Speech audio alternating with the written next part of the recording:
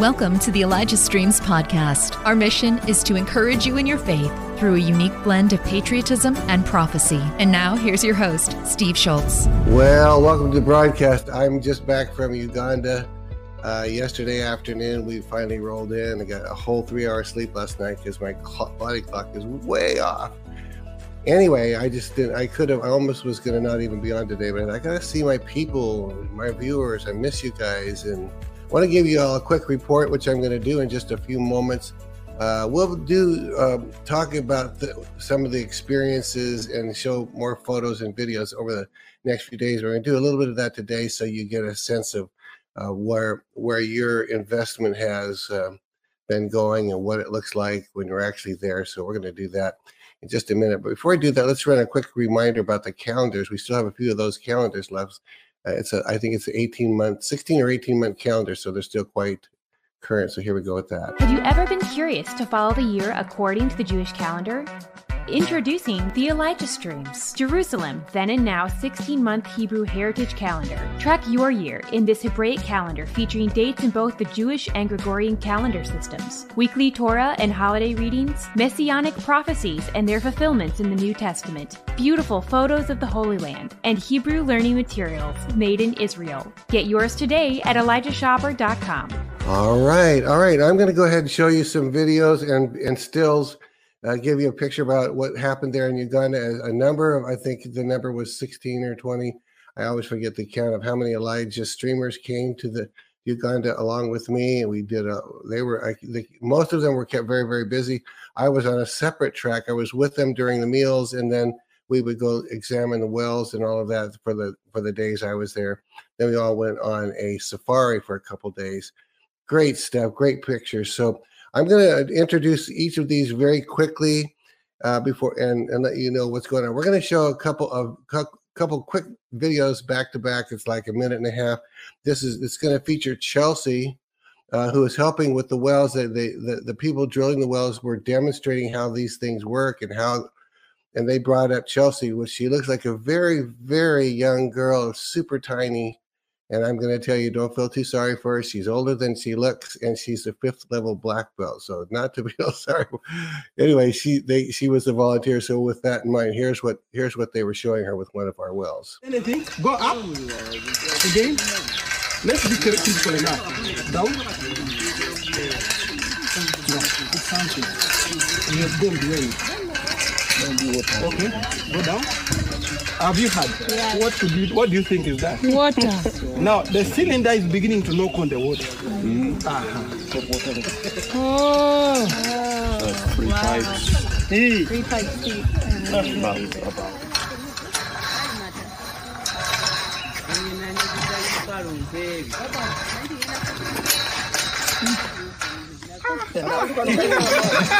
You can tell when she's leaning into it, you can see some of those muscles that are used to being used for the black belt stuff. Very interesting. Chelsea was with us in Israel as well, and then she came to Uganda with us.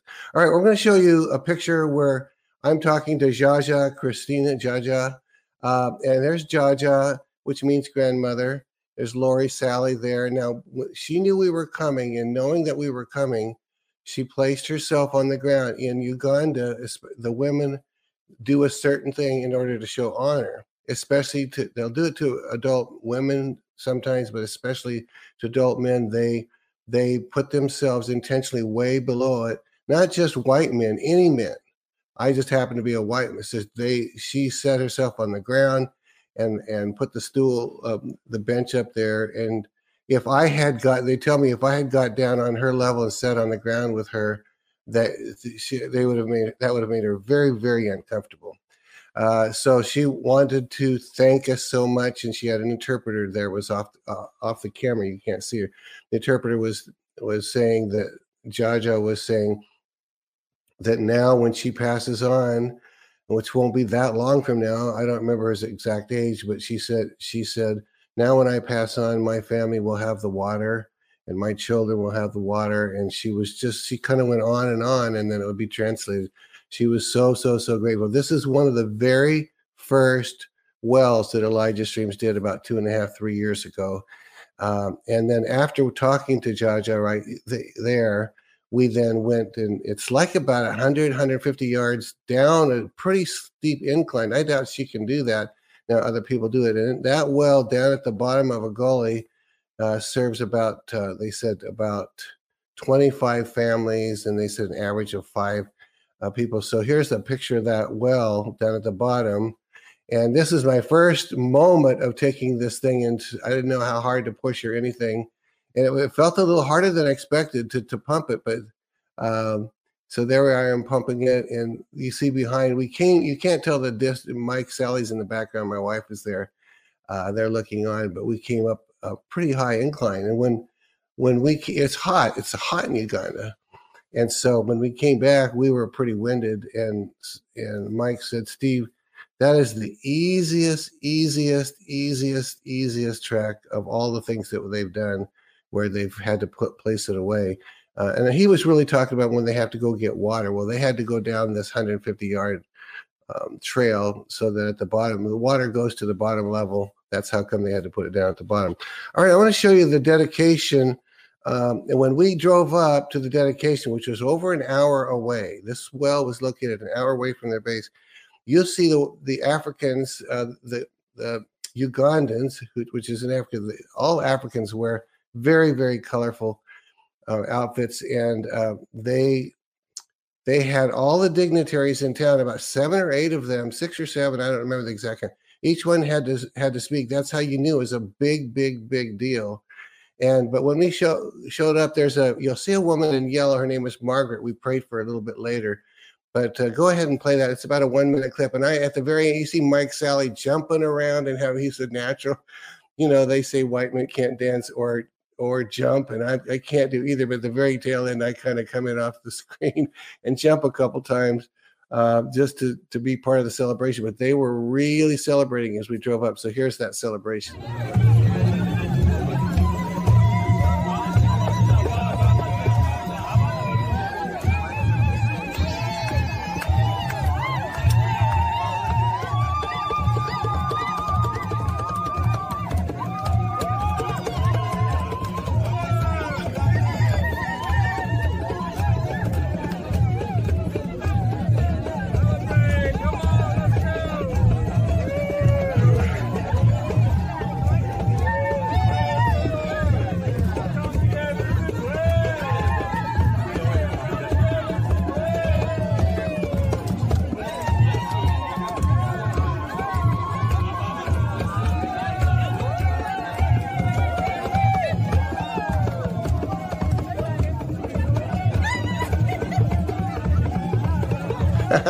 All right, let's go ahead and play the clip now where we're cutting the ribbon on the well. Here we go with that.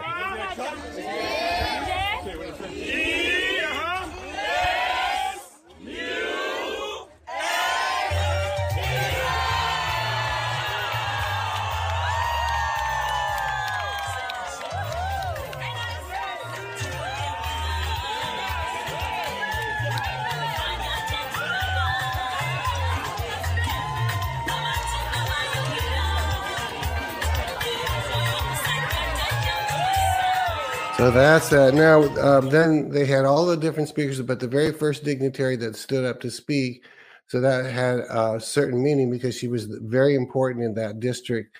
It was the woman in yellow. Then later, when I can't remember who called for it, they said, anyone that wants prayer, raise your hand. And she did not raise her hand, but God said, go pray for her. So here's a quick video. Her name is Margaret. And we ended up asking her what she needed prayer for. And immediately she said ulcers. So here's us praying for her. Margaret. Okay, I didn't know how long that was. That was a 2-second video. But anyway, we prayed for her. She had ulcers and it was so fast we didn't know.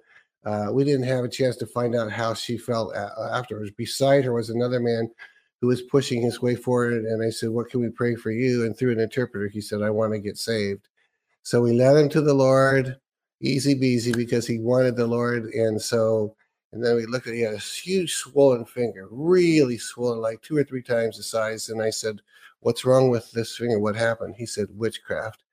They live with witchcraft out there. There are many, many witch doctors, and the witch doctors are in it for serious business. And if you don't toe the line, they'll curse you and you'll get sick. And so that's what he was saying, is that a witch doctor is basically had cursed him. So we broke that. And of course, we weren't able to stay around and find out. I was telling my staff later, then not to be unexpected, when I got back to the room and a few hours later, all of a sudden I had this wheezy, dizzy feeling. And I said, Doreen, I got witchcraft on me. Could you come pray this off? And so she helped break it off. Then we contacted our intercessors, but that's pretty normal. And that's one of the ways you feel witchcraft. If we hadn't dealt with that, but just said, oh, I feel sick and took something for it, then that could have continued to really be a problem on the trip. So, all right, well, let's go to this switch to the next one of the kids in front. Now, this one was also one of the, see the date on that is 2022. They took us to close ones where they did the earlier ones they did closer. So we went to visit this well, and the building next to that is the schoolhouse where these children were inside. This is their water. These are the ones benefiting. And then the city, that anyone that comes by on the road can use that water, which they do. So, but the primary recipients right here are these children. They came out to get their pictures taken with it, which they all love. They kind of hate it. They don't like to be posed that much, but they want their picture taken. So that was cool with that. All right, go ahead and go to the next one here. I'm trying to remember this was a different well where we were trying to take pictures of more wells and more kids, and so these kids came and were loving it. We would record some videos to some donors, and then we have them yell and scream, yay! And then we'd record some more. So they cooperated for a little bit. Then I think we have one more with Doreen with this little cute baby girl and her baby sister. It was really, really sweet. That's right outside that well. So everybody loves having their picture taken over there. Let's see. Oh, and go ahead and switch to the next one. I think this is the girls. This is Doreen and Lori, Sally, and their daughter, Caitlin. Caitlin right there is the one that does most of the videos. When you see our spots, that's Caitlin that gets that done. That's their daughter. She's recently married. So this was her first trip away from her husband, which was only 4 months or something. She didn't want to leave, but it kind of we needed their help, or Lori needed her help, so she brought her along. And then go ahead. I think we just have one more, a picture of Pastor Fred. We shot a video and I interviewed him about the church that he's building. You, the Elijah Stream viewers, are helping to pay for that church to go up.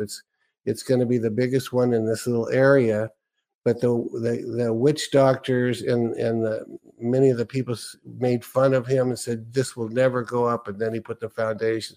Then they made fun of him. And he's telling the story while I'm sitting there.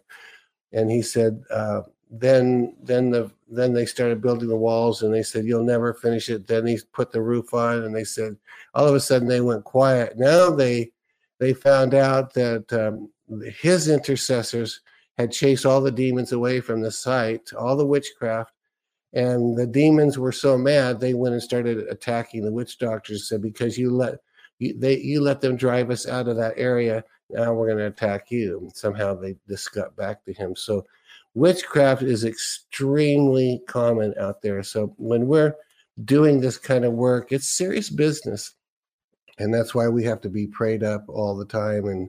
But now that you see that and hear that, if that will amplify your prayers for our protection and for your protection and for the wells and for the people coming to the Lord, that would be great. So I think we told you just before I left, because some had started on this trip before I got there. And at one well dedication, 38 people came to the Lord that same day. So neat stuff. All right, time to bring in Johnny Enlow. So here we go, Johnny. 1349 hours, declaring it a riot. My message hasn't changed. You are the light of the world. You are the salt of the earth. You must from now on target darkness in your society. We are almost there. The pain is for the awakening. The awakening is for your children. Well, good morning. Yeah, I guess, did you see those pictures? Yeah, that was fun, Steve. You just about broke out into the Ugandan well jig, but I was a little ways from that. You have to work on it a little more before you go next. Mike Sally was doing perfect.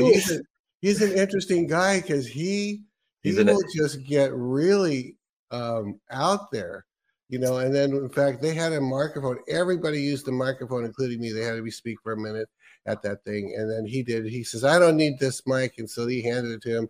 He's got a big old booming voice as well, so he's great. Yeah, you could tell he was feeling at home there. Yeah, so well, I understand you were at the border or something. Tell us about where you've been. Well, yeah, just Friday and Saturday. I guess I got there Thursday. I had an invitation to McAllen, Texas, speaking at it's a Hispanic conference with a 25th anniversary for a significant church, and they have many pastors that come both from Mexico, United States, other places as well. And so we were sharing really on the Seven Mountains and just a whole nother narrative, the narrative we're generally bringing across here. And so it was super well received. But, the hotel I was staying at had about 30 or 40 U.S. military. And wow. we were about 10 minutes from the main border area where a lot are coming through. So I was asking the pastors there, I was like, well, how are y'all feeling this? And they said, well, honestly, if it wasn't for the news, we wouldn't know it at all. And so, which was kind of good to hear in that. What is that? What did he mean by that? Well, explain what he meant. His explanation was they technically, if you call them the illegals, they technically cross the line into United States, but then there's a fence that doesn't allow them to get any further. And so then from our side, they go there and they take them, they bus them to a processing place. So they never see, when you hear the news, you think of it being just a wide open door and there's people just streaming into those cities and villages. Well, at least down there, McAllen, which is right across from, is it Reynosa? It's a big Mexican city. And so they're just right on the border together. And so anyway, it was just interesting to see and hear about that and be aware that, we could see we had a presence there, but it wasn't as bad, and except for they did tell us, yes, we have, when we do counseling, when we do whatever we do, there is a lot of drug trade as well as human trafficking that's coming in through here. So that's not through the ones that are being processed through the border in general. That's just being done. Well, can I ask you this? And I have no idea if you would know the answer. Derek Johnson was on last week or the week before, and he said he had driven most of the length of the Texas border, and that the things that have been reported were largely not happening in Texas any longer. But I mean, I didn't know how to pinpoint what about here? What I don't know the points. What do you have anything to say on that? Well, I don't know. I just know I was there and didn't see anything, and I was literally where you could see across into Mexico, and so that's what I was told, and the rest of it is what we're being told as well. And so whether there's an element of this is part of, I think maybe Derek Johnson might have gone there. There's part of, we'll say, a white hat's operation to wake up the American people of Texas to the fact that we do have porous borders. And I don't know if the numbers are really true that we're getting, we're getting them from all kinds of different sources. We do know that they're being processed and then being sent to sanctuary cities. That's a reality because they show up there. And I think that's part of we'll say the lesson giving for the states and cities that vote to let them all in because they're not next to the border. It wouldn't affect them. So there is, I will say the good guys would like the sanctuary cities to feel what it's like to just let them come in, no questions asked, and it drains on your economy and everything else. And so it's like, okay, you want them, we're taking them straight to you. Let's see how you handle that. And then, of course, then they're asking for emergency funds and saying they're about to go bankrupt. New York City, Chicago, especially those two cities. So it's part of a whole awakening for us. And I don't know much more than that because you can't really, we can't really find out without, I think even if I went right up to there and started a conversation with someone, it's not clear. I wouldn't know the true numbers, whatever. So Yeah, I it's think hard to know, isn't it? It's yeah, because you're saying even. I was going to say you were saying that even the ones that are getting through might be fewer. I guess it's just hard to even know how to explain this. That it may not be quite as bad as anybody is hearing, because the white hats are making sure that it's reported in a severe number to wake everybody up. Am I saying that about right? Yeah. And it might be like one of these things that's technically true, that the people that try to get in are the numbers that they're giving us, but that they're actually just allowing through those that they want to go ahead and send to sanctuary cities in order for that lesson to be learned by them. That's just a little bit of a guess going on there, because it is part of this whole PSYOP thing that's going on, which is designed to, it's a PSYOP based on realities to wake up the American people. Like, how can you just allow people to come in with no papers, with no documents, with no anything, and then and what's reportedly happening in places like California, wherever, you're going to instantly allow them to vote with no process of moving forward. So it's just the foolishness of that system is being exposed before us, and we should challenge it, rise up, do whatever. Texas seems to be doing a good thing at, Governor Abbott is now, he's going to be building, he said he's going to build a place at, I think, near the region where we were, where there's going to be a couple thousand soldiers or more, a military base, basically, to ensure this doesn't happen. And so it's a state that, I think that's part of it. The states are supposed to take their own initiative at defending their own state and not relying on the, quote, federal government that is clearly, we would call it incompetent if we didn't know that it was intentional and actual corruption. Yeah, really good. Well, I missed part one of the Super Bowl, and I had great plans that by the time I would be very well awake in the early morning, I would listen to it.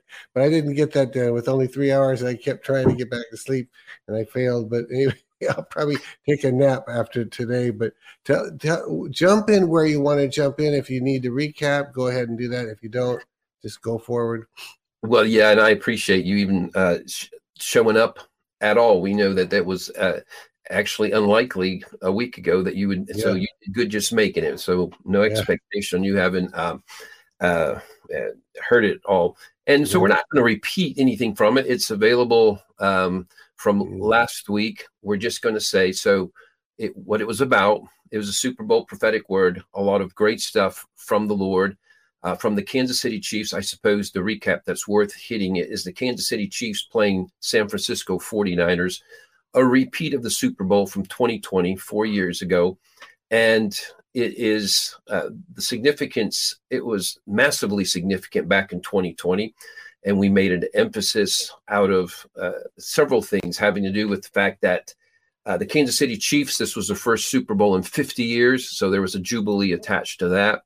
The San Francisco 49ers, 49, when you go to Leviticus 25, it would talk about the year of Jubilee. And there was a whole emphasis on that Jubilee comes when there's 7 times 7, which is 49. So the 4950, there's this whole Jubilee theme and message. And the 49ers was about the 1849 timeline where the gold rush was going. Yeah. So this is speaking into that again, and there is, the scriptural foundation that out of the mouth of 2 or 3 witnesses, let a thing be established, confirmed, and then established. And so the fact that we heard that, gave that message that it's a Jubilee time, that it really connects to economic time as well. And so there's something just plus about both the Chiefs in the last days. The mountain of the house of the Lord will be exalted as chief of the mountains, Isaiah 2:2. We pointed that out back in 2020. And so that happens again. They're also known as the Kansas City. The Chiefs are called the Kingdom. So it speaks well into a kingdom advancement, but the fact that the 49ers were there as well, it's speaking into the financial reality, and the fact that it's a repeat from that, it means this is now it's firmly established. It's that biblical principle of, yeah, you hear it one time, it means it's true, but when it hits the second, then you know the thing is established. And so what was promised then is established now. It tied in with that Bob Jones prophetic word from many years ago. It's like the next time the Kansas City Chiefs win the Super Bowl, we will have entered a new era, basically the apostolic era. And so it's not and only. Remind me, Johnny, you're saying this is the first time they've been in the Super Bowl since? No, 2020. Okay. So in 2020, the exact same two teams from this So then what, pardon me for interrupting, so which time did that Bob Jones word kick in, 2020 or 2020? It kicked in 2020, but then there's a biblical and scriptural principle. I see. That when something is repeated, that's when it's a sure thing. That's when it's established. And so sometimes even, out of the mouth of 2 or 3 witnesses, let a thing be established. And so if we're like, hey, all that stuff didn't happen, well, this is the kick in for it. Furthermore, it's the third Kansas City since 2020. This is the Kansas City Chiefs' third Super Bowl title. Wow. And then 3 takes it to the next level. After 2 days, he'll raise us up. The third day, we will resurrect. Jesus resurrected on the third day. Does the repetition mean the more it's repeated, the more soon this thing is going to hit? Like, yes. Okay. It's not only that. Like Jesus overcame death right up front, and he died on the cross. He resurrected, but it didn't show up till day 3. Okay. So there's thing of on the third time around. They've built it into our sports. Even 3 strikes and you're out. There's something about the third time, and so this is like the Lord telling the very same message. Like now it is for sure clear and established now. This is when it fully happens. You can say Jesus was in the process of resurrecting from the moment he got off the cross, but he didn't fully show up until day 3. So we're in show up time. So it's a really, that's much more than that for the whole word, but that was a really encouraging part of it. Yeah. So the part that we wanted to hit today, and there's other parts we're not going to, because this one the Lord built upon so much, is the score itself. I think I mentioned it last week, and we didn't address the fact that the score was 25-22. Kansas City Chiefs 25, San Francisco 49ers 22. And there's one book of the Bible that has at least 25 chapters, where chapter 25 has 22 verses. So that exists one time in the Bible. So it's not that hard to figure out the scripture to be highlighted. And so that is Psalms 25 and verse 22. And when I first read it, you're going to go, wait a minute, how does that work with anything? And then we're going to go into it. Okay. Redeem Israel, O God, out of all their troubles. Now, on the part that is relevant is Israel right now has been in war for 140 days. And so what's amazing, in fact, another throwaway is Psalm 25 is the winning. So 25 is the winning score. Psalm 25 is worth digesting spiritually. And it's just a great chapter, again, with 22 verses, and it has scriptures such as verse 10, all the paths of the Lord are mercy and truth, all of them, but to such as keep his covenant and his testimonies. Thanks for listening. The Elijah Streams podcast is made possible by donations like yours. To become a partner, go to ElijahStreams.com/give. And at verse 13, he himself shall dwell in prosperity, and his descendants shall inherit the earth. And then the secret of the Lord is with those who fear him, and he will show them his covenant. And so this is all about trusting the Lord and not being ashamed. And that word that's in verse 3, indeed, let no one who waits on you be ashamed. Let those be ashamed who deal treacherously without cause, very applicable. And that word ashamed is a Hebrew word that looks like bush, bushwsh, but it means to be disappointed, to become dry, or delayed. So we understand there's many maybe even feel disappointed, or they've become dry or delayed. So anyway, just that's a throw in extra. We're not going to take the time to go into chapter 25, but it is the winning score. It's a prophetic part of the message from the Super Bowl, that's a scripture that will bring you sustenance.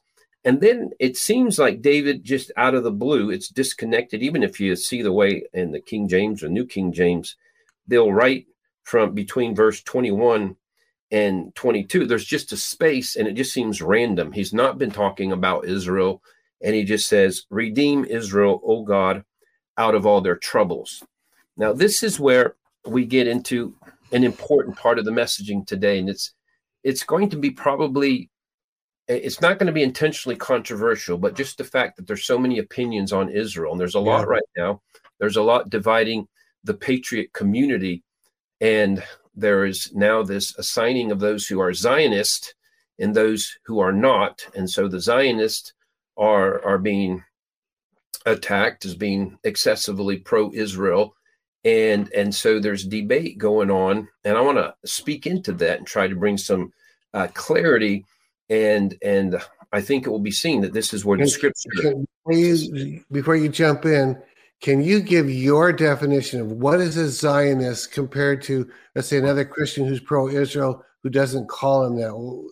Can you try to define that term? Well, I will tell you, see, there's what it actually, I actually wrote down the definition. You didn't know that, but you led right into an actual part. Zionist, a person who believes in the development and protection of a Jewish nation in what is now Israel. Okay. So that was just the first definition that I found. A person who believes in the development and protection of a Jewish nation in what is now Israel. It is thought of as some sort of exceptionalism for Israel, that they're special and treasured in some way. And then it can go excessive. There's almost a Christian Zionism version versus, we'll say, the Khazarian Mafia version of Zionism. And I'm going to hit that too, Steve. So coming here in a little bit as we get to some scriptures, because that's part of what we want to be able to differentiate in a good way. And so I gave the title. I want to mention that because it's relevant to where we're going to go. I had told Julie a title for this would be Israel, your protectors are your executioners. But I said your protectors in quotation, like who you think is protecting you is actually trying to kill you. And so that's a pretty powerful statement, strong statement, and we're going to back it up here. But it goes into why there's confusion right now. And we understand the church goes through its own, they get on the wrong side of this discussion and they go into replacement theology. But then there's like a ditch on either side. There's the replacement theology. Israel is no more than anything else, any other nation. It means nothing. At the cross, everything was, leveled. And so there's nothing special about it. To the other side, that Israel is just so special that you don't dare challenge anything. Everything they do is righteous, holy. The way they're executing, you can see it. Those that even are observing the way Israel is, we'll say, executing their war against Hamas now. Israel has a right to do everything and anything it wants. And though on one side we can say they do have a right to defend themselves and to take out terrorists, do they have a right to do everything they want and be careless with deaths of women, children, whatever? So that's the thing. If you give them just blanket, there's a lot of just blanket, whatever they do is righteous, so leave them alone. Don't touch them. You're touching God's eye. If you even address the fact that there may be some sin there. And so right up front, that's excessive. In fact, and I want to recommend, if you start listening to this, listen to the whole thing, because if you're out there, you can be misled by a direction I go for a moment when I bring, we'll say, the balance of it from the other side. But it's interesting. When I was just down in McAllen, I was talking to a pastor. He's actually Argentine by birth, but he and his wife had just served 21 years in Beersheba. They're moved out of Israel back here for a while. It's too difficult, and so they were there though when this the October 7 called war broke out, and very near where all the attacks broke out. So he's just sharing with me about Israel. He wasn't. It wasn't a very glowing report. It's just like how in trouble the nation is. And he gave me the numbers, and I checked into it as well. He's like 0.2% of the nation are believers. 0.2. Really? And so not 2%, but 0.2. So, and it's not just believers, but so do the numbers. It's 99.8% are not just not Christians, they are actually Jesus resistant. And that means they don't like Jesus at all. Like, so for comparison, even if you go to Muslim nations and you say, well, the persecution is worse there, Muslim nations respect Jesus. I think he was a great prophet. Yeah. If you go to most Buddhist and Hindu expressions of it, there is a place where Jesus can fit. They're just like so many spiritual expressions that he's there. But it's literally, and we were having the conversation that it's apparently the most Jesus resistant nation on the planet. Really? Wow. Now, I have to say too, because I was studying the word today, and I can't remember what sent me there, but that where Jesus said, "You will not see me again until you say, 'Blessed is he that comes in the name.'" So we believers over here want Jews to be saved, and we say it, but the Jewish nation as a whole, I have no way. I thought there was supposedly an outbreak of revival. I guess I understood wrongly. Well, what is revival? And so we were going to get down. I'll just mention it now, may hit it a little bit more. There are these numbers have jumped compared to what they used to be, for sure. There's 15 to 17,000, which would be Messianic Jews, which would be those that do receive Jesus Christ, consider him their Lord and Savior. Okay. Even he was telling me, this pastor, that even among them, there's just still a lot of legalism, really, lack of the Holy Spirit, but at least they do qualify as those. And I honestly think most of what God is doing in Israel, he is doing with them in mind. And he's building his plan around them, just like he would build his plan around Caleb and Joshua for going into the promised land when the children of Israel refused to do so. He built the whole plan around them. And so, but it causes us to rethink what's going on there right now, especially if you just ask some, basic common sense questions, is like, how did Israel lose their place in the promised land? Why were they kicked out to start with? If you go to the Old Testament, they were first warned, for instance, for better than 40 years from Jeremiah, if you don't stop your Baal worship, if you don't start honoring God, you're going to be kicked out of your land and you're going to go into slavery. And really all the prophets around then were some similar message taking place. So they lost their nation originally for ignoring God.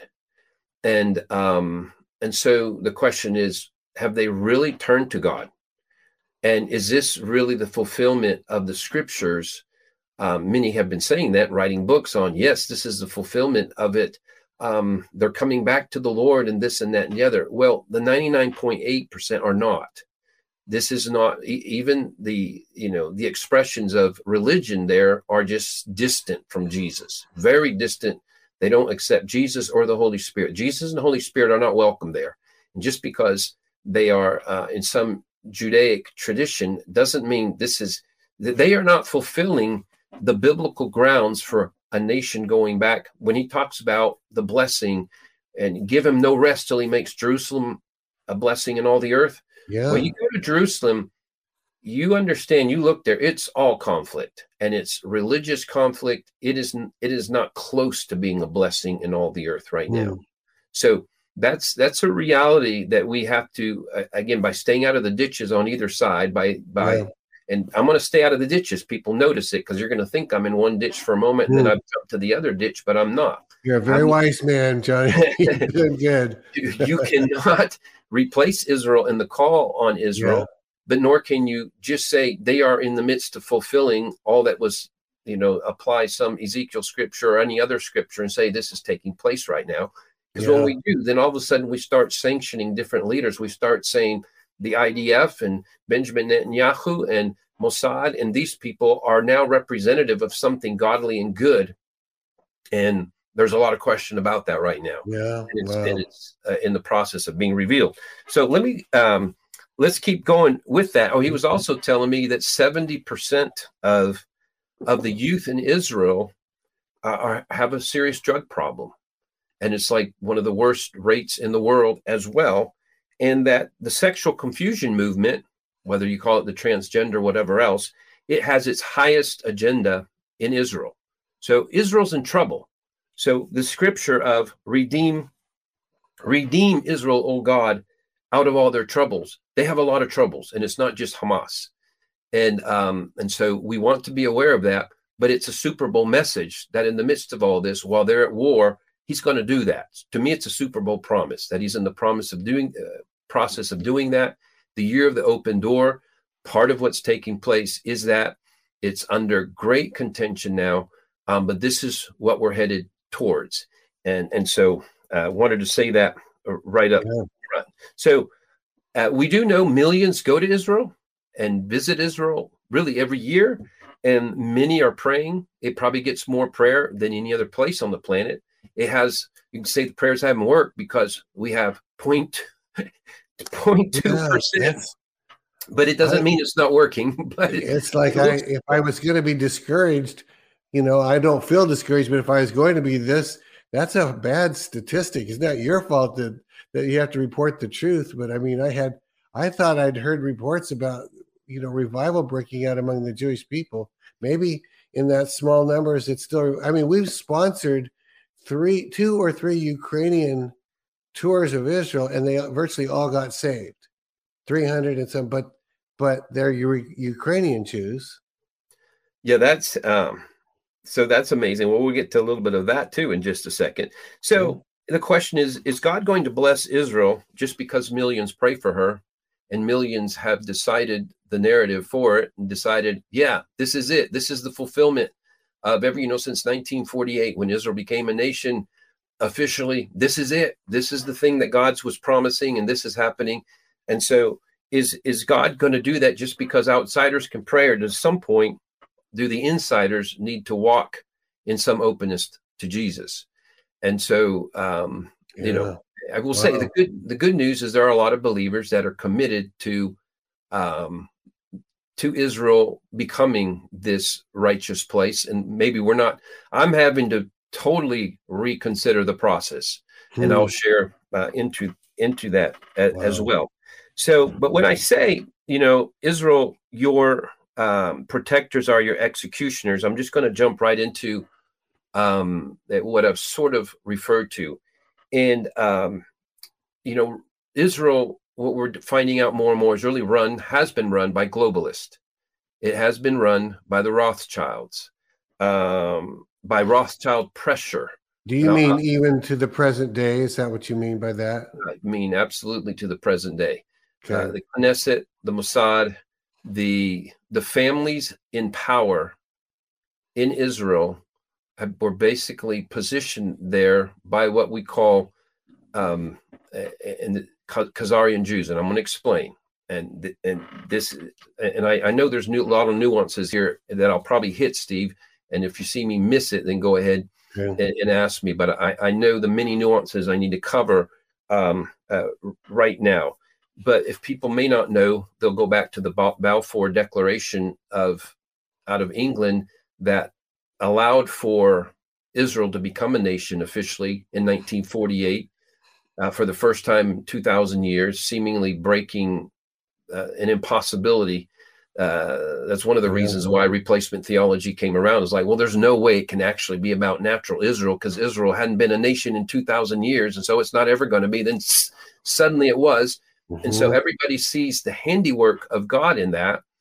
But in reality, it was the Rothschilds and who were heading up the world cartel banking and have for 400 years and have funded both sides of every war for the last 400 plus years. They're the ones that put pressure on Lord Balfour, and therefore they created the foundations of Israel. And so every foundational institution comes monetized from those that we recognize as, we tie them into those who took our republic from us in the United States in 1871 and the banking cartel. And so the reality is why we get confused and why we have this infighting going on in the patriot community and some of the infighting in the body of Christ is we've assumed that when Israel as a nation makes a decision, it's the same thing as blessed Israel making a decision. And it should be easy for us, in light of what's going on in our own nation, to see that that's not the case.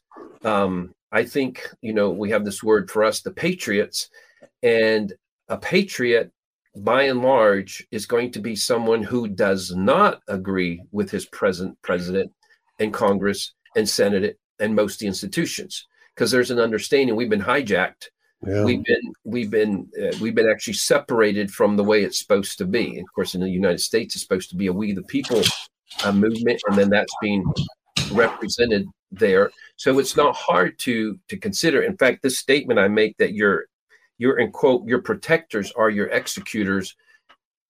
It's actually a United States reality. It's a world reality in the sense of who's supposed to protect you from health considerations, the World Health Organization. So you run to them for their solutions, their vaccinations, their what do you find out? They're your executioners. They're your killers. Your protectors are your killer. United Nations are going to protect the nations. What are they trying to do? Destroy nations. You go to pharmaceuticals, Pfizer, we're there to help you get through your pain and disease. No, they're causing pain and disease. Yeah. It shouldn't be considered that. It's a shocking statement if you just say Israel, your, in quote, protectors are your executors. This is what has been the discovery for us at a worldwide level. And it used to be true, not to get off on the whole thing, but it used to be true when I grew up, if they had the FDA stamp of approval, that meant the food was safe. And it doesn't mean anything at all like that. No, we are being pumped with all kinds of artificial, bad for you food. And it's really, really showing up in the next generation right now. It's like there are more allergies, more deficiencies, more defectiveness.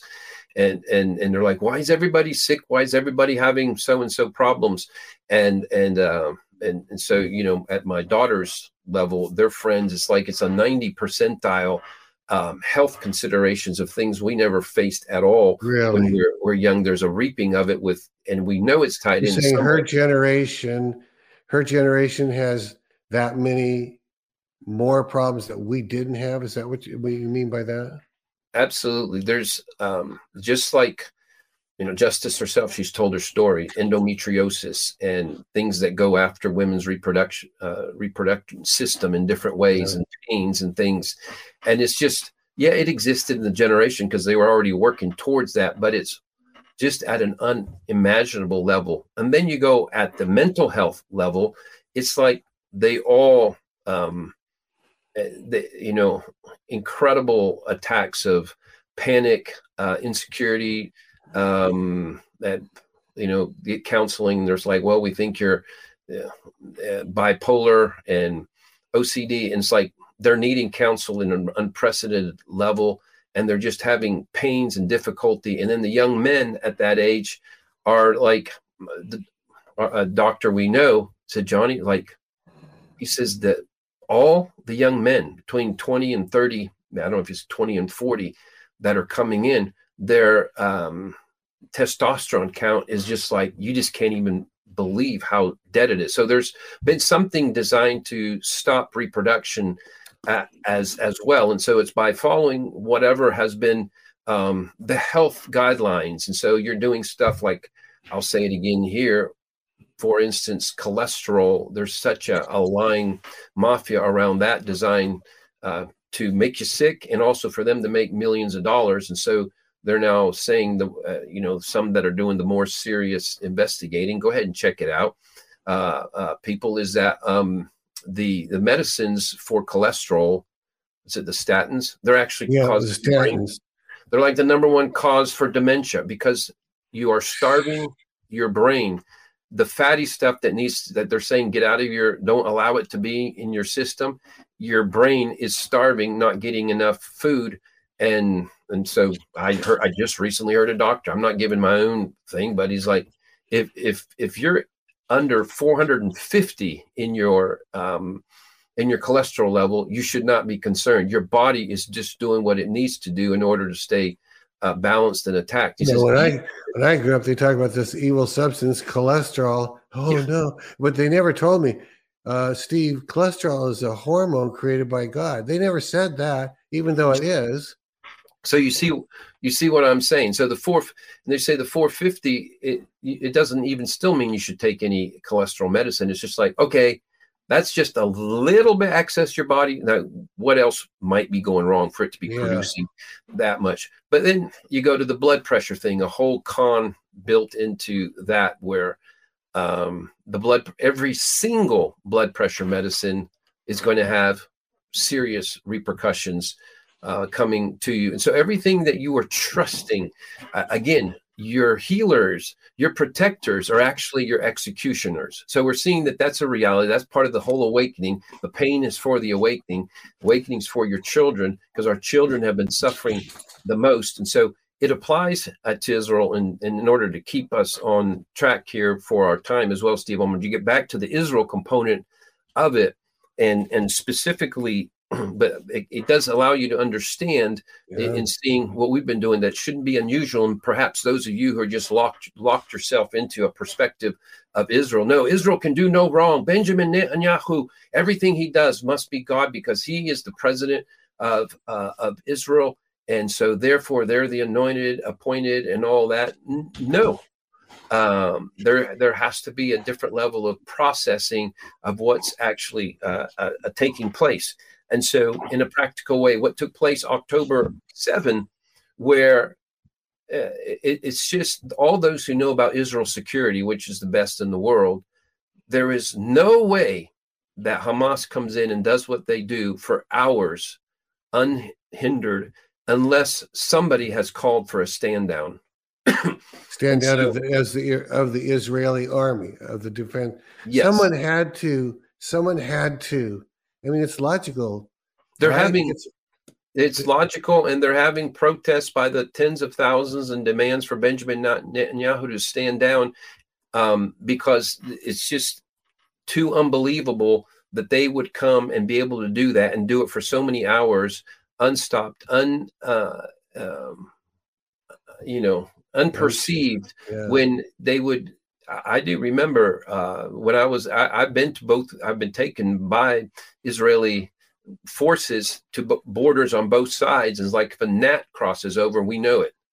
And so, and they have multiple levels of security. And so their supposed protectors have allowed death for sinister reasons.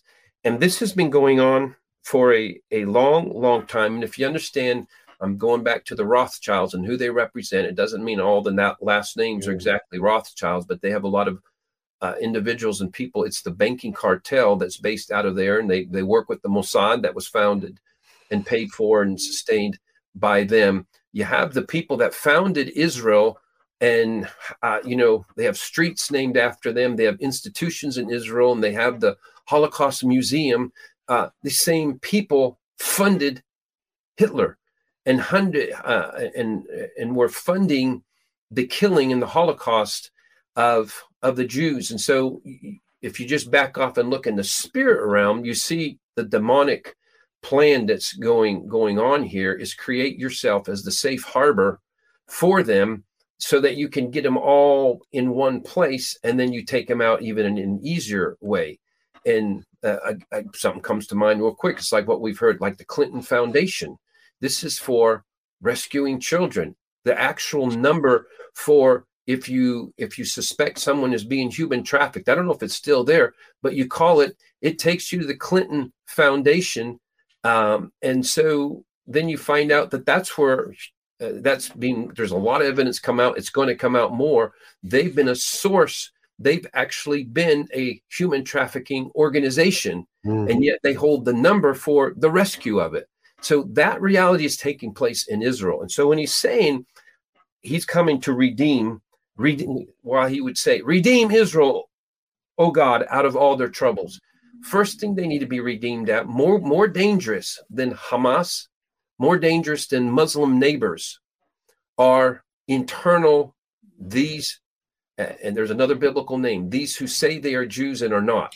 I was going to ask you about that. Revelation 3:8, I think. I was going to ask you that question. Does that refer to this time, or can it refer to this time? It can. It's Revelation 3:9. Indeed, I will make those of the synagogue of Satan who say they are Jews and are not, but lie.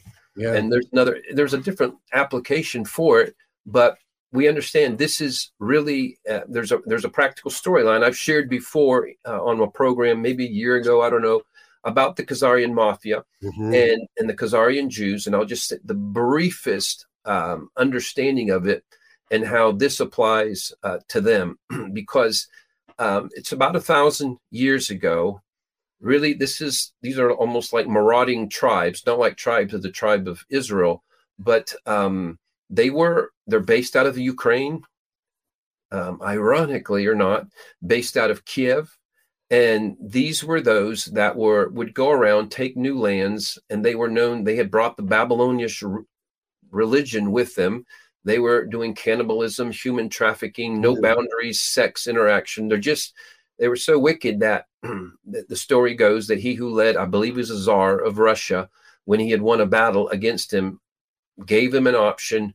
And in some way or another, this is a truth that they were told, again, 1,000 years ago, you must choose a religion. You all are worthless people. You're not training your kids into any kind of civility, reasonableness. And he gave them a choice of the three Abrahamic religions, and the three Abrahamic religions being either, at the time we'd say Catholicism, Christianity. The other one is Islam, and the other was Judaism. And so they, in a very pragmatic way, the Khazarians chose Judaism because the Pope and the Vatican, they were very hands-on, forcible conversions. And so it was not a light thing to go under that, nor was it Islam. It's a heavy yoke on both, and so Judaism would leave them alone, and so they did some things of incorporating some level of they weren't, first of all, they were not Semites. They were not out of Shem. They didn't come from Abraham. They were out of Japheth, and so there's somebody wrote a book even out of Israel, a Jew. I think it's called the 13th tribe or something like that. He tells about them. So this group of Khazarians, those who are forced to convert to Judaism, at least as an appearance, as a mask, this is the group that then went into European Judaism as well, and mainly what was there. And you say, if you look for the in quote more pure-blooded Jews would be the Sephardic, and many of them may be like in Central and South America. There's many Sephardic Jews just in Latin America. Do they go by any other names that mean the same thing that we would recognize, like this group? Well, there is an association made that I don't 100%, I can't vouch for it in every kind of way, but those that go by Ashkenaz Jews will be associated in some way with the Khazarian. And but you can't say 100% that a Khazarian Jew is not a Jew at all, because they adapted and adopted Judaism. They did in some measure begin to mix, and over the years and centuries, actually, they've done more mixing. But at the elite level, the biggest thing to be aware of is at the elite level, at those who hold the money and the power, the bankers. And this is where you look at, this is where the Rothschilds and really the Rockefellers have a root system from that as well. Most of the things you look at that are, it's amazing how many things have the Jewish name. Epstein, there was Weinstein, you know, from the Me Too movement. And so you have, so there's a growing anti-Semitism in the world and anti-Zionism because they keep realizing these figures of incredible evil they have Jewish names. Help Elijah Streams continue to reach people around the world. All donations go toward making Elijah Streams and the Elijah Streams podcast possible. Visit ElijahStreams.com/give and become a partner today. And Berg and Stein and different things like that. But what's not being noted, we'll just say where it's going too far, and that's going to go to a clear statement. I want to get it from how I wrote it here in just a second. How it's going too far is taking that reality, the fact that there's a Khazarian mafia of the elite that have even watched their bloodlines in their own kind of way, and they're not looking out for Jewish bloodline, they're looking out for their bloodline. It's a religious cult, but they've managed to hide themselves in Judaism, and by hiding themselves in Judaism and being those who've practiced horrible evil, they have brought hatred to Jews in general. So they are a source, a cause for anti-Semitism because people lump them all together. Again, for our cases, like go to another place and you're hated because Biden's your president, and hated because Congress that's there is your Congress, because leaders in power are. And so they have fomented anti-Semitism around the world by being instruments and agents of just horrible stuff. And showing, you know, people, they'll be judged as having no soul. We go back in our own country, Steve, Henry Ford in the early 1920s, 1930s. The Problem, he wrote this thing, was a bestseller, made a bunch of money, went everywhere. The Problem of the International Jew. And people have accused him of being an anti-Semite. But because he had done a little bit of legwork of all the evil they've done in fomenting wars and other things, but it's the Khazarian mafia.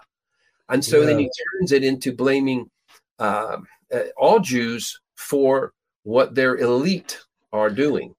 Yeah, we think of all the World War II stories and people that didn't stand up for the Jews because everyone else was blaming the banking part of the Jews that were bankers and businessmen, and they would rip off people. So they began to kill the Jews, and we didn't stand up for them. Now you're saying we're coming forward to this time when we're seeing some of those same realities.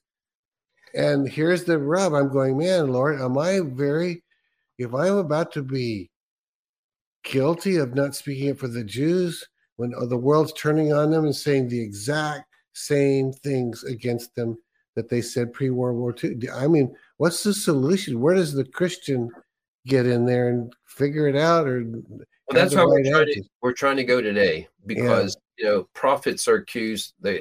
It's going around like, all the prophets are Zionists. And so if you speak up on behalf of Israel, which you really have to do if you follow prophecy and if you follow the scripture, then you're considered a Zionist. And a Zionist for them, actually, though, are these Khazarians. And so here's the statement. Anti-Semitism is demonic and long-standing. Okay, people, I'm going to say that one more time. Anti-Semitism is demonic and long-standing, and don't fall for it. Don't fall for it now. Okay. But anti-Khazarian mafia is not anti-Semitism. So but they've tried, that's part of the game they've played. The Rothschilds and the rest of these have hid themselves behind, every time they get signaled for something, every time it's like, your banks are running the whole world. This is anti-Semitism. They have hidden behind it. They have manipulated the narrative with it. And so I have no problem saying I am anti-Khazarian mafia. I am pro-Semite. And so we have to be okay. Don't put them together on the same thing. Can I give you a practical question on that one? Though there were these rabbis in New York in tunnels that were caught trafficking children. Johnny, what is a Christian to do and say? Is a Christian to say they're not even Jews, they're fake Jews? Or are the Christian to say, look, if they're real Jews and they're doing that? Well, we do want to see the rest of that. I have a very, there's parts yellow flag, part red flag on like what we just discovered with that, with the pictures and the reports. And we're in need of a more full report on that Chabad organization. But it's like, it certainly looks like they've been connected to the Khazarian mafia in some way. And they're going in, under the Orthodox dress of all. And so it's like, and talk about the complicatedness of the day we're in. The infiltration we found is total. It's everywhere. It's in the body of Christ. We have things being exposed, but you have this thing. There's things that look like traditional Judaism, and it looks like it's dressed in Israel, and they're going to have the, whatever, all the Israel symbolism, the flag and Star of David, but they're actually not pro their own nation. And they're so used. Confusing. Confusing. Wow. So we have, and so it's significant if the Lord says through the Super Bowl message in the score that the only book in the Bible that has 25 chapters and 22 verses exactly is Psalm 25. The whole Psalm is wonderful, but it's redeem Israel, O God, out of all their troubles. Israel is there, and the troubles happen to be because it is so complex to even talk about and discuss. But we're doing that because it's of necessity. We have to clarify this. And even perhaps for next week, questions that come out of our conversation this time, any further, and I'm not done making the points here, and we got to get to it. We're good. But we got to get to the scriptures, especially that are relevant for us today. But we want to understand that Mossad, the media from Israel, the Knesset, the government, is not necessarily Israel in God's eyes right now. This could be this Khazarian mafia that has actually hijacked Israel. Israel could be hostage to the people that we're saying everything they do is righteous. They could be the hostage holders. They're the ones, again, like our nation, we're a little bit hijacked by evil in high places. So, so I think I made that, I'm looking at my notes. I want to jump on through the stuff I can so I can make sure to get to, okay. So it's just interesting that the 49ers are the ones that lost. And so Israel was in 48 that they became a nation and kind of fully established in 49 for the first time in 2,000 years. And that just ties into the score of the Super Bowl. But I didn't even need to bring that up for where we're going because it's a small enough point and then it needs clarification moving forward. I want to make sure I get to it. But I'm going to say it again, October 7, it seems like some Khazarian power inside of Israel called for a stand down of defense versus Hamas, whom it looks like they also funded. And actually, there's not really any doubt they originally funded Hamas in order to be the opposition to PLO. And so you have whoever called the stand down and is ones that are also funded Hamas. And so who's the one that's paying the price for it all are Israel's people. Israel needs to be prayed for like never before, but don't be praying for Benjamin Netanyahu and the Knesset and all these places where the Khazarian mafia is actually ruling. Hey, can you just, you're serious when you just said, don't be praying for Benjamin Netanyahu? Well, I know it's controversial because different ones are saying, and I'll just say, I spoke on his behalf for years as well. And it's because I was shown by the Lord he was supposed to be leading Israel at that time. And but something has shifted and changed. I don't know if something shifted and changed in his heart, and it could shift back there. But I'm more making a point about what he represents. Okay. There's a big question mark on Benjamin Netanyahu right now. And I'll just say that if it pulls, if it comes through that he's actually been a good guy and he's making it look like he's somebody else in order so he could help expose this element in Israel, I would love that. I would love that to bear out. And I hope so. But I'm saying, don't think of when you're praying for Israel that you're just praying for official Israel. It's the people. The people are in trouble because there's killers all around. And there's the killers there's Hamas. And then there's their government that allowed these things to happen. Proof that the government is not for them. They were the most restricted nation during COVID. They're the ones that suffered the most from the lockdown. It was like 100%, and the forced vaccinations like 100%. And so you're like, it's come out now. It's going to come out more and more. This stuff wasn't good for you. So like, but they haven't even processed that. They still think that their alleged protectors are their protectors and they're their executors. They don't know what was released into their body that wasn't healthy for them. Some attempt at another level of Holocaust. I know that's saying something strong, but it bears out with what's already out there. It's just not totally accepted at mainstream media, which is disappearing. But by the reports coming out, these doctors, 31,000 doctors that are now telling us, like, number one, the masking didn't work, was bad for our health. The 6 feet of separation didn't work. It was not helpful to our, the locking down in every way was bad for you. The 2020 figures for COVID worldwide are like deaths were not even 1% more worldwide. But the year, these are United States number, the death rate for the first year of vaccines was plus 40%. And so, and there's no other excuse on the planet for what would cause a spike in death such as that. You can't still even say this. We couldn't say this on any other kind of, program, YouTube or whatever, without it getting us knocked off the air. It's still the fact that they will squelch that report and censor it tells you you're over target, you're telling the truth in too big a way. And so Israel is in the midst of this whole thing. The brain trust of the world agenda has been there. They've been pro all of the wokest agenda going on planet Earth, World Economic Forum, the vaccines, the viruses, the everything. There's good people within there. That's why I pray for Israel, full of good people, but it's run by a mafia that's dangerous.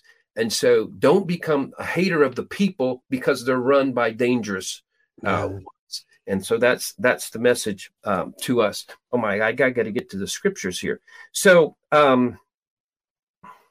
let's get to I'm just going to say this part real quick. Theodor Herzl, who's credited as the original Zionist. If you look at him, Theodor Herzl, 1896, he made a declaration, he's not going to rest till in Palestine shall be for the Jews.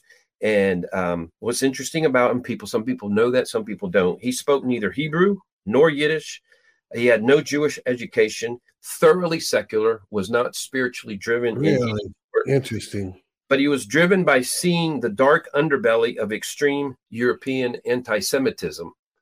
And that extreme European anti-Semitism, which ended up being just the seedbed for Hitler and all that, was built around the fact that they are in positions of manipulating economies and power and made people very angry. And again, doing this thing of throwing in all Jews with those who are leading them. And so, say it again, anti-Semitism is demonic, but being aware of the Khazarian and quote Jew nature of this global cabal is not.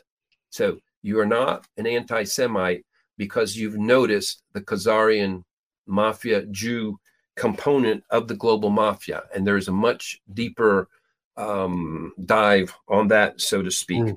So they were all right. So here's the scripture. That's what we want to be able to hit in our in our time that remains here. Is particularly the words of Apostle Paul. We'll hit one verse from Peter because we want to go to the New Testament instruction on it. And I have to now. I'm going to be hitting against replacement theologies. People are like, yeah, the Jews, they failed, they're sinners and all that. No, they're doing terrible and all. It's forget it. They're done for. It's like, what did Paul say? So let's look at Romans chapter 9, and let's start in verse 1. Let's see. So this is the Apostle Paul speaking. He says, I tell the truth in Christ. I am not lying. My conscience also bearing me witness in the Holy Spirit that I have great sorrow and continual grief in my heart For I could wish that I myself were accursed from Christ for my brethren, my countrymen according to the flesh, who are Israelites, to whom pertain the adoption, the glory, the covenants, the giving of the law, the service of God, and the promises, of whom are the fathers, and from whom, according to the flesh, Christ came, who is over all, the eternally blessed God. Amen. Shocking statement where the Apostle Paul says, I would rather, when he says a curse, like lose my salvation and know that my own Jewish people could be reached for God. So it's, we know Paul wasn't a replacement theologist in that kind of way. If that statement is worth saying again, because we're going to prove that again here. We're going to see Paul was not a replacement theologist. And he just made that statement. But he says something in verse 6 as well. But it is not that the word of God has taken no effect, for they are not all Israel who are of Israel. There's kind of, again, nor are they all children, because they are the seed of Abraham. But in Isaac your seed shall be called. That is, those who are the children of the flesh. These are not the children of God, but the children of the promise are counted as a seed. So it's prioritizing, because people will say, well, Abraham's father of all them, Arabs and Muslims and things like that. But it clearly says the children of the promise, the original promise, and it's the promise of through where Jesus would come through was through Isaac. And so there was a pointing out of that taking place. And I'm going to leave some things unanswered because of time right there. And it can be a question either by you, Steve, or afterwards, if we go towards next week. So when he says Isaac, though, the promise is through Isaac. There is also a symbolic parallel taking place, because Isaac is a type of Jesus. So there was the whole thing when Abraham was asked to sacrifice Isaac, the Lord provided a lamb. And so there was the lamb that was the sacrifice instead of him having to do Isaac, but it was symbolically, he was willing to lay down his Isaac. It's the same as the father laying down his son, Jesus. So there's an application. So even in what took place there, it is steering us to Jesus. And we're going to hit over and over that is ultimately the door for even all Jews. There is no secondary covenant that's part of the on one ditch. Those who are so pro-Israel, they will say no, they're going to make it into heaven whether they go through Jesus or not, because there's some promises given to Abraham. There is no promises given to Abraham. There's no scriptures of the Old Testament that justify in any way that a Jew will make it into heaven apart from the door Jesus Christ. And so that's just has to be clear as can be for us. Forward. So we go then down to chapter 10 of Romans, and he speaks again. Brethren, my heart's desire and prayer to God for Israel is that they may be saved. So this is Paul. He's staying on theme. Okay, there's some scriptures we skipped over as well, but he's on theme. This is a passion of his heart. He's like, I'll even be willing to be lost in order for them to come back. And he says, because they're the ones that were given everything. They were given the promises, and we're not even going through all the things that were just spoken of in chapter 9. For I bear them witness that they have a zeal for God, but not according to knowledge. For they, being ignorant of God's righteousness and seeking to establish their own righteousness. And you can see that the legalism of the Pharisees. You go there and you see the legal things that you have to do, and down to extremes on how you eat and don't eat and what you do. You can't push the button on the elevator on Saturdays because you're working then. And they, being ignorant of God's righteousness. So all that, anything that, any religious tradition that has you being justified by those type of acts is something that's ignorant of God's righteousness, and seeking to establish their own righteousness, have not submitted to the righteousness of God. For Christ is the end of the law for righteousness to everyone who believes. Paul makes it very clear. Christ is the end. The end of the law is not that you were promised something apart from Jesus Christ. Jesus Christ is the connector for how you get to eternal life, and ultimately all the blessings that were spoken over Israel. So let's now jump to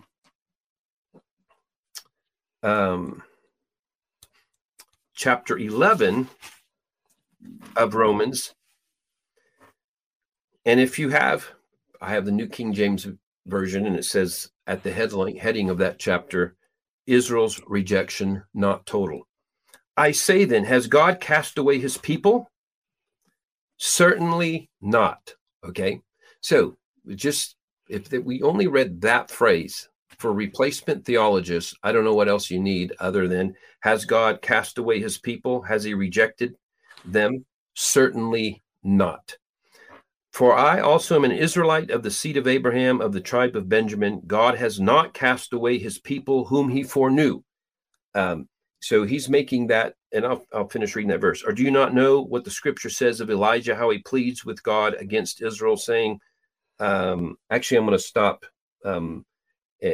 because there's not that much to get out of the next little bit. But that was the important part right there.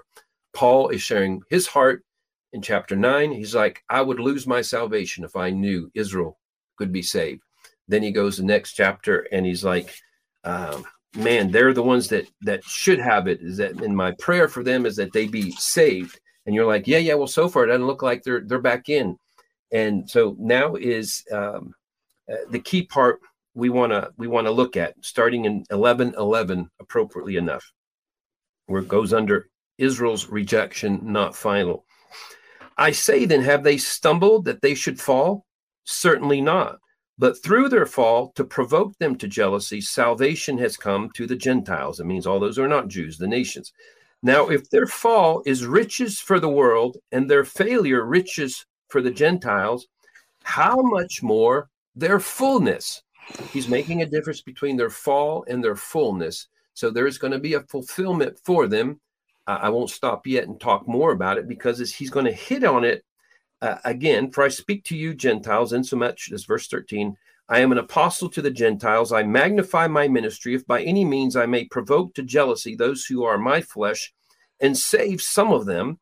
For if they're being cast away, verse 15, for if they're being cast away is the reconciling of the world, because that's what gave an open door to the rest of the world as they failed. Goes in the prophets spoke of God having to divorce them for having been unfaithful to him for so long, multi-generationally.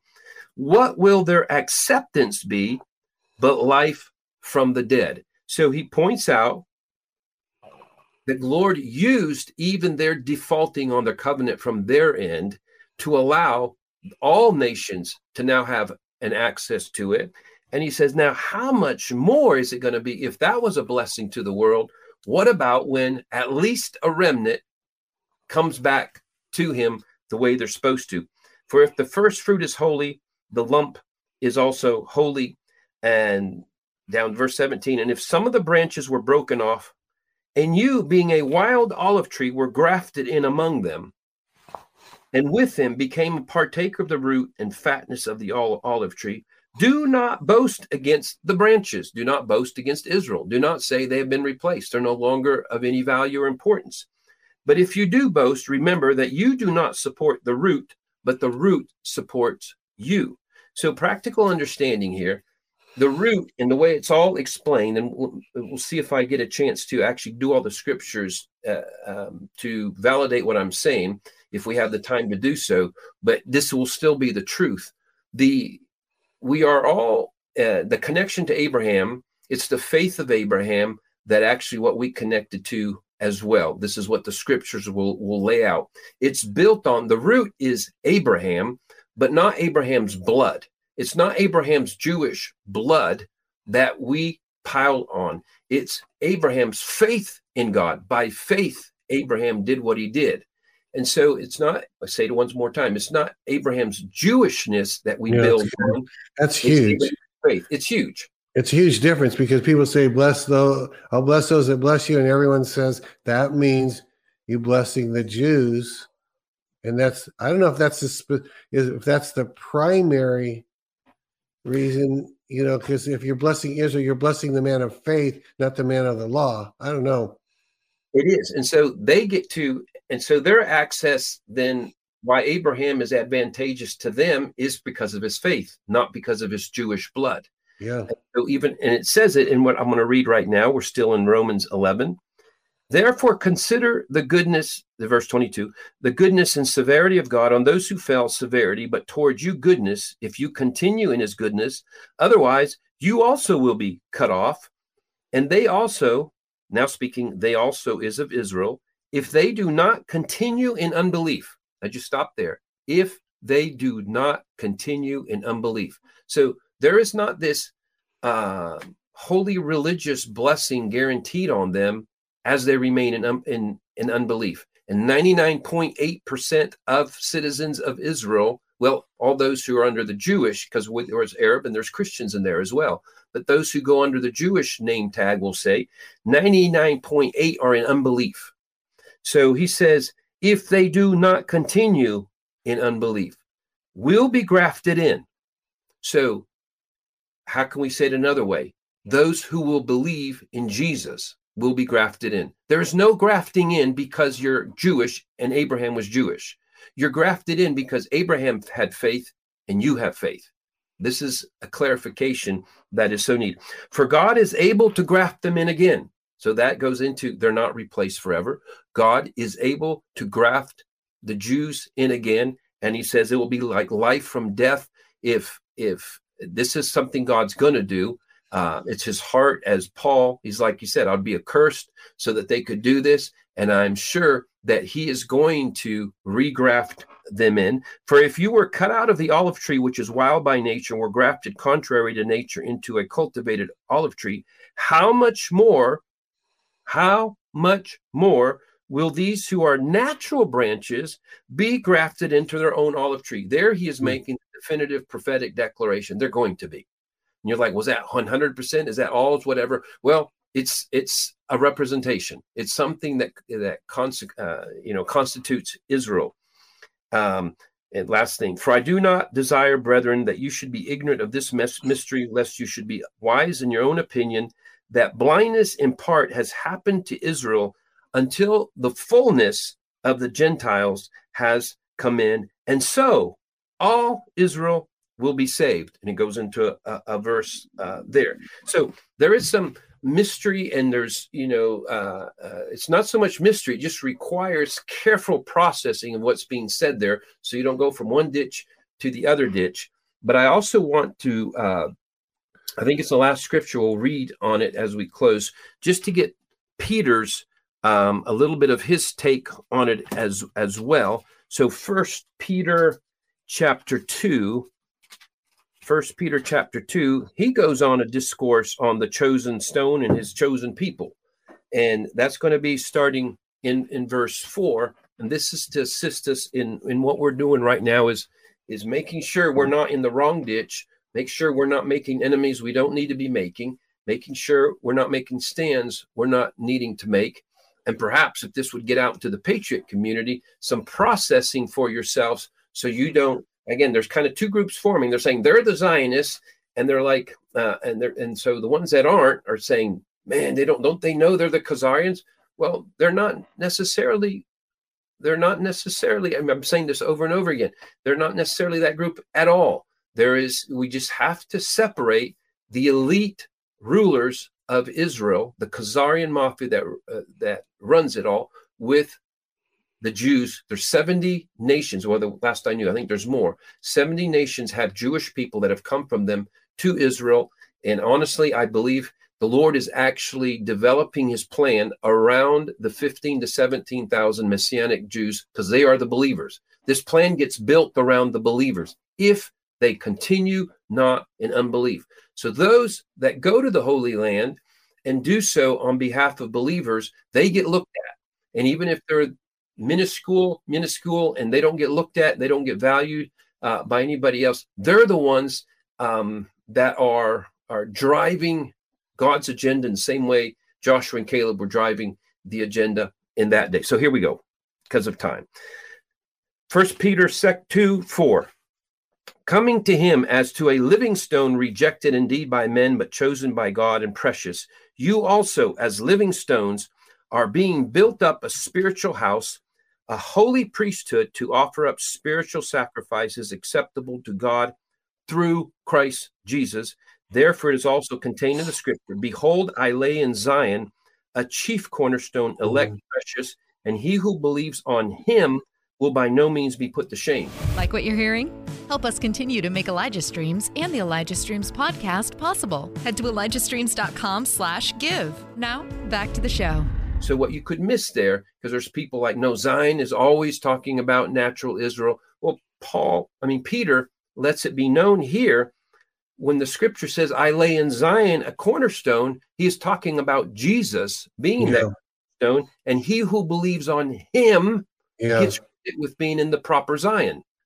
And so we want to get that just as clear as can be and not be mixing and matching matters that really aren't biblically based at all. Therefore, to you who believe, he is precious, but those who are disobedient, the stone which the builders rejected has become the chief cornerstone, and a stone of stumbling and a rock of offense. They stumble, being disobedient to the word to which they were also appointed. But you are a chosen generation. Now, we're going to hear these things that will say the ones that over value Israel. They usually will call Israel this. You are a chosen generation, a royal priesthood, a holy nation, his own special people. So is he talking about the nation of Israel? Well, clearly that's not what he's saying here. You are a chosen generation, a royal priesthood, a holy nation, his own special people, that you may proclaim the praises of him who called you out of darkness into his marvelous light, who once were not a people, but are now the people of God, who had not obtained mercy, but now have obtained mercy. This is clear. It's on those who believe on him. So it's Jesus Christ based. Those who find salvation through him, they're the holy priesthood, they're the chosen people. So people go, yeah, see, it's replacement theology in that kind of way. It's not in the way you're saying that he throws away, ignores Israel, and there's no more passion. Paul does present the Lord's perspective on his heart for Israel, on their being grafted in, but it takes some conversation in doing that. So I think I got that out there where it's clear. What is there anything there? Steve? I have just a couple questions. I've been holding them till I made sure you get the scriptures in. I'm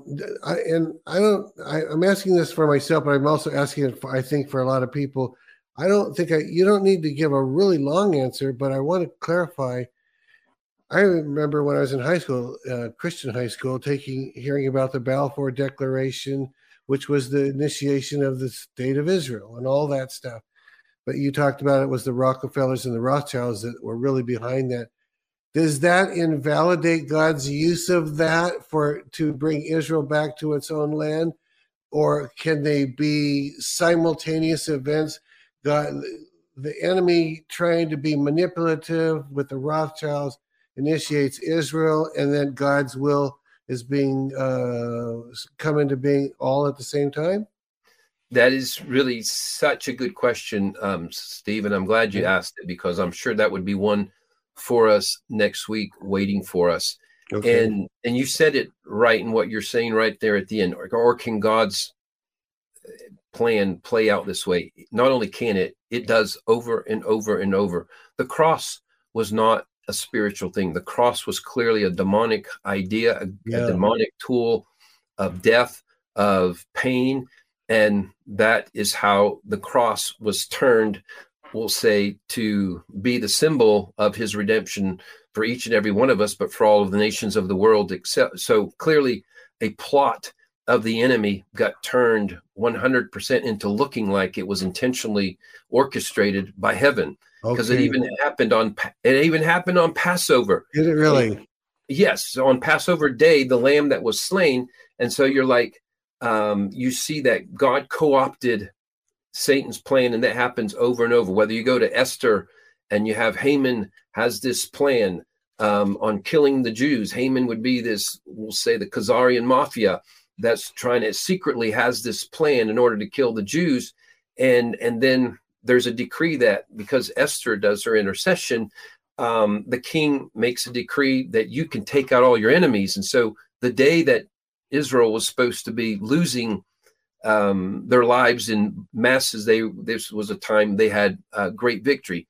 but it's over and over and over. If you go to the storyline we've hit several times the last couple of years, Second Chronicles 20:20, and then I won't give any more examples for time's sake, but it was Jehoshaphat, the great victory they ended up having, where they had 3 days of spoil and spoil by taking all the riches of the nations. And so what was that initiated by? That was initiated by the enemy. They surrounded Israel. They wanted to take them out. God turns their evil plan into something. We know David and Goliath and the promotion of David. It was Goliath who came into the Philistines, came into land of Judah. So yes, this happens all the time.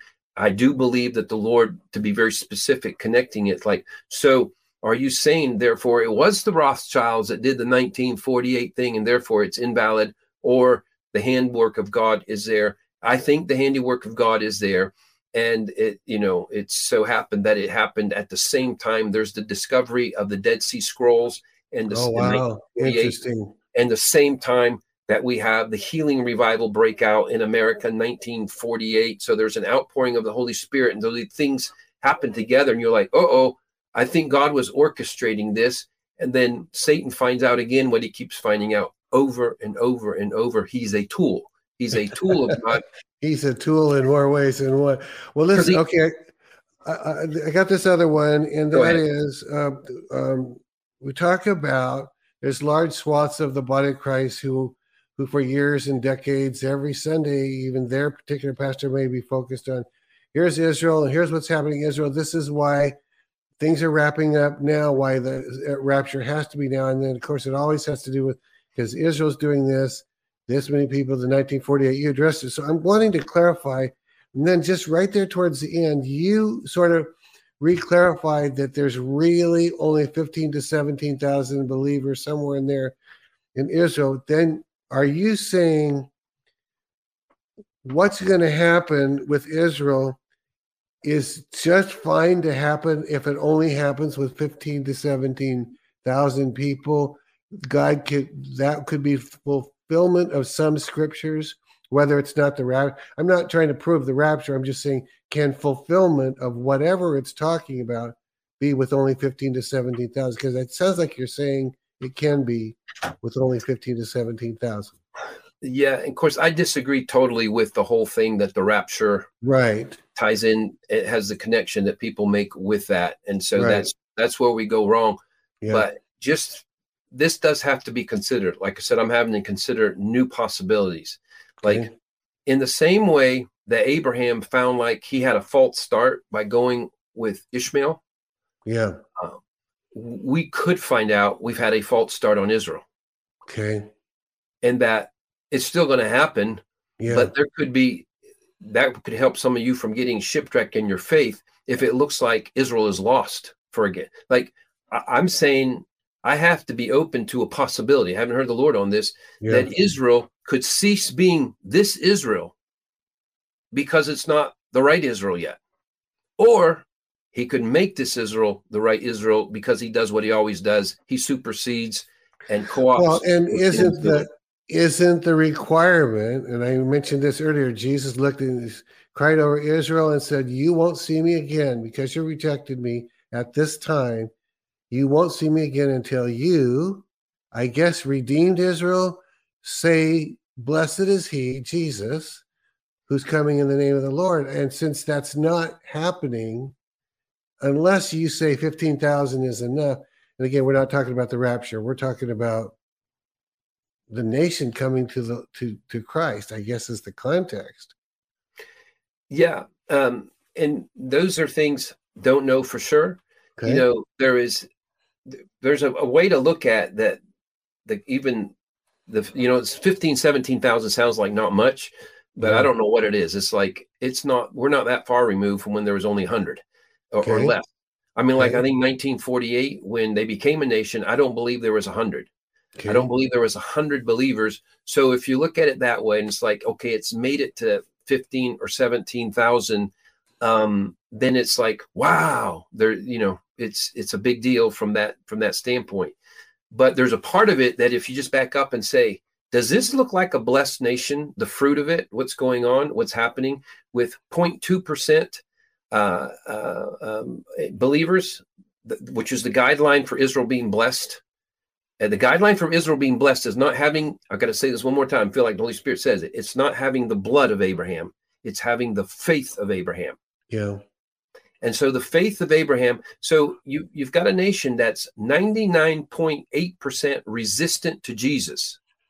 Because whether it's the secular, whether it's the Orthodox, whether it's the ultra-Orthodox, every other expression of Jewish religion or secularness resists Jesus Christ. And there's no other nation.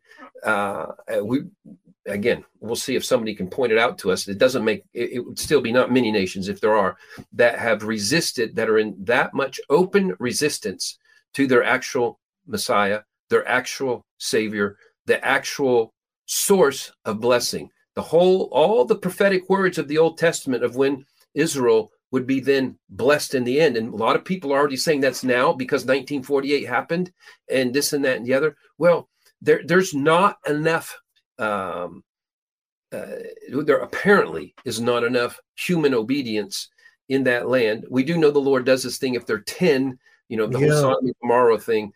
So it is something to be processing. And let me ask, okay, final one. Okay, then I'll be done. But I think a bunch of people who are watching from the 40,000 foot level, and they'll say, look, Steve and Johnny, everything you're saying, I'm agreeing. But how do we answer the fact that a sovereign God oversaw the Yom Kippur War, allowing Israel to survive when there's no way they should have been? And then there's I can't remember if that's the same as the 6-year-day war or the 1973. I don't know all the dates, but at least on 2 occasions, and maybe 3, they survived when there's no way they should have. It's as if God said, until you have a chance to serve me, I'm still going to watch over you because you're the apple of my eye. I don't know. What would you say about that? Well, I think there are multiple of those stories that just seem to show the handiwork of God. At this point, Israel just has atomic and more weapons. They have so much firepower, they literally don't need the supernatural stories. But in their 1948 to 1967, the formation when Jerusalem finally came back under Israel, that was a time where it was the Lord protecting him over and over. And I didn't even go, and I have to say this, or this is not a good conclusion, where there are question marks about Israel and question marks about, does Israel have to have Israel as a nation in order to justify fulfillment? Jerusalem is another story. Jerusalem is give him no rest until Jerusalem is a blessing, because Jerusalem is not supposed to be considered the capital of Jewish people. It's the capital of spiritual Zion. And so we know Jerusalem has to be prayed for. Jerusalem is to be visited. Jerusalem, give him no rest till he makes Jerusalem a blessing. It doesn't say Israel, it says Jerusalem, doesn't it? It's over and over and over. Yeah, Jerusalem. So we mixed and matched things. We assumed certain things. And there's some of it's a mystery that's getting, in some ways, unraveled and clearer. And some parts of it, I've been spending a lot of time with the Lord on this and looking at books related and asking him for clarification, because I realized I had some lumping in together of some things as well. But I believe he's at work, and I believe he is working I believe the Messianic community there is a big, big, big deal. It's a bigger deal than the Knesset, Benjamin Netanyahu, the IDF, other things. Whoever's not a believer, he's aware of them, and he's working on a plan. And that's restore that back to our original theme verse that we're talking about. Redeem Israel out of all their troubles. There's something he's working on. There's something about, he's not going to start something with a nation, Israel, and not bring them back somehow into some sort of, they're still going to have to do it his way. It's like the prodigal son. Even if they are the prodigal son that comes back, they're going to have to come back to the Father. Well, I mean, he's the kind of a God that, or at least now and then, once or twice says, I look for a man to stand in the gap, and I found none, so I swore by myself I'm going to do this or that, right? We know he's done that at least once or maybe twice, probably billions of times, but you know what I mean? Okay, yes. Well, good stuff, Johnny. Well, listen, I appreciate that. Why don't you go ahead, if you want to, and pray for the people as we close. All right, let me tell one thing, because they're ready to show this. The other thing we're going to do today is I have This book, Okay. get it real close. The Forward and multiplication. Conclusions, actually the first chapter and the last chapter by Johnny Enlow. This Okay. book, The Multiplication Factor, by Mark Walker, Forward and Conclusion by Johnny Enlow, 16 Truths About Partnering with God in Business and Life. And want to tell you, this is available. There's a link to Amazon in the video description, and we want you to do this through Amazon. And it's the launch is tomorrow. And I just want to tell you the briefest thing. He's a great friend of ours, partner in ministry. Mark and Pam Walker are amazing. And just to read a couple things, grew up in Spokane, Washington, earned his degree at the University of Washington, devoted husband, Pam, father of 2 daughters. What goes on is what he has is Walker's Furniture. And he's got multiple stores, and he grew from a 2,000 square foot single location to 13 furniture stores with over 200 employees, retail sales of $60 million a year. But what's the big story here? Elizabeth and I put the pressure on Mark to get a book out.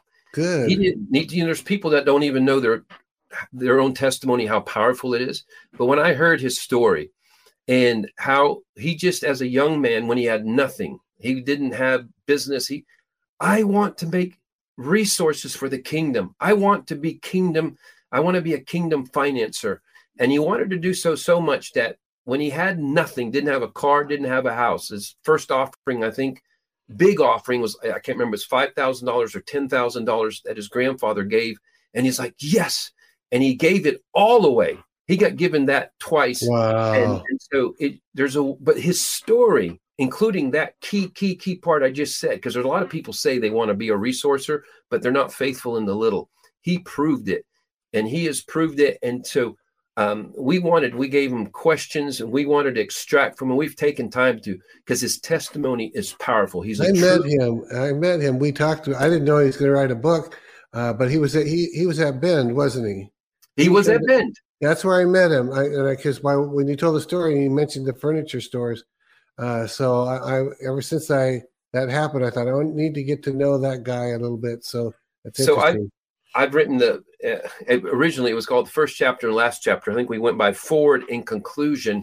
So this is just now being released, but so many of you got the word about being kingdom financiers, kingdom billionaires. The Lord's confirmed that during these days with us. There's this Isaiah 61 call for those who are willing to see cities and nations rebuilt, set free, all the promises of Isaiah 61. And this is going to take a lot of resource, but there's a heart the Lord's looking for. And you're going to see it in Mark and Pam's testimony.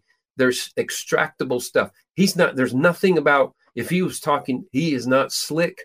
He is, that's not how he made his money, being a silver tongue, anything, just being obedient to God. But the key obedience he's had, such as what I just said, where he really has proven that that's his joy.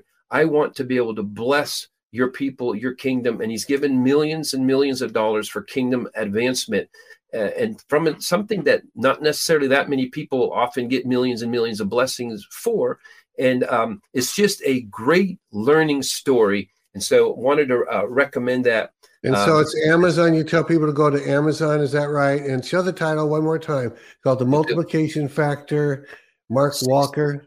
16 Truths About Partnering with God in Business and Life. So, the multiplication factor. And so you'll just see the application, even to the picture there when you get there. But Amazon, they said it's in just Amazon, Mark Walker, The Multiplication Factor.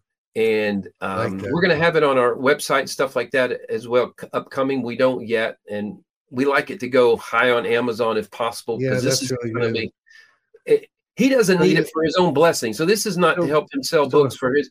In fact, last thing on it, Steve, he's actually not taking a penny for any sales. He's like, Johnny, the work you do with government out of DC, I want every penny that comes in sales. I want it to go for that. So this is not trying to get somebody to sell books in order to make money. He's a businessman. The Lord's blessed him. He doesn't need it. And so, but it'll be a blessing in that it'll be assisting in raising up good kingdom government all throughout Central and South America as well. So, and she has put it here that the link to Amazon, the specific link, I guess, is in the video description below the screen. Go down there and the link will be in there. All right, Johnny, very good. Go ahead, if you will, and pray for the people on our way out here. All right.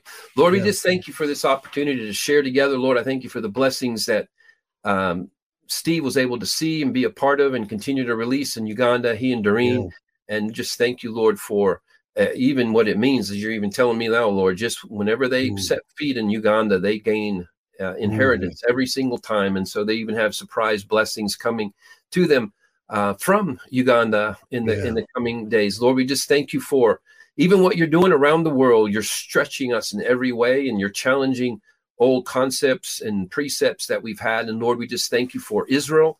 And we thank you that you have promised you're going to redeem them. And boy, do they need it, Lord. We just agree with even the score of the Super Bowl, Psalm 25:22. Redeem Israel from all their troubles, Lord. That's a safe prayer. Lord, redeem them from all their troubles. We don't even know what all their troubles are, but we pray for that. We pray for understanding as to your plan there. Lord, I just ask, Lord, that your intercessors would have a heightened understanding and discernment for their role in praying as it moves forward, more precise, more in direct alignment with the specific nuance of what you're doing at this time. And we just thank you for the opportunity and privilege to live in such a day as this, Lord, of the greatest transition since you came on the earth. And we just thank you for the opportunity to be a part of it. In Jesus' name we pray. Amen.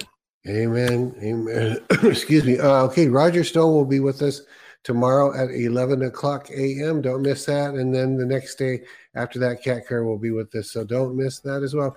Nice to be back, everybody. I didn't want to miss today. I'm glad I did. Be sure that you all forward this both for the message that Johnny had and for the report. We're going to give you more video and more pictures in the days ahead. We had 2 pro photographers. They work for us full time. They were shooting the entire time. They've shot thousands and thousands of pictures. So we'll have some more professional looking presentation in the days ahead. So, all right, have a great day, everybody. We'll see you later. Bye-bye. This has been Elijah Streams. Thanks for listening. For more episodes like this, you can listen to the Elijah Streams podcast at ElijahStreams.com on Apple, Google, and Spotify. Join us live every weekday at 11 a.m. Pacific Time at ElijahStreams.com on Rumble and Facebook. Elijah Streams is part of Elijah List Ministries. Go to ElijahStreams.com/give to become a partner today.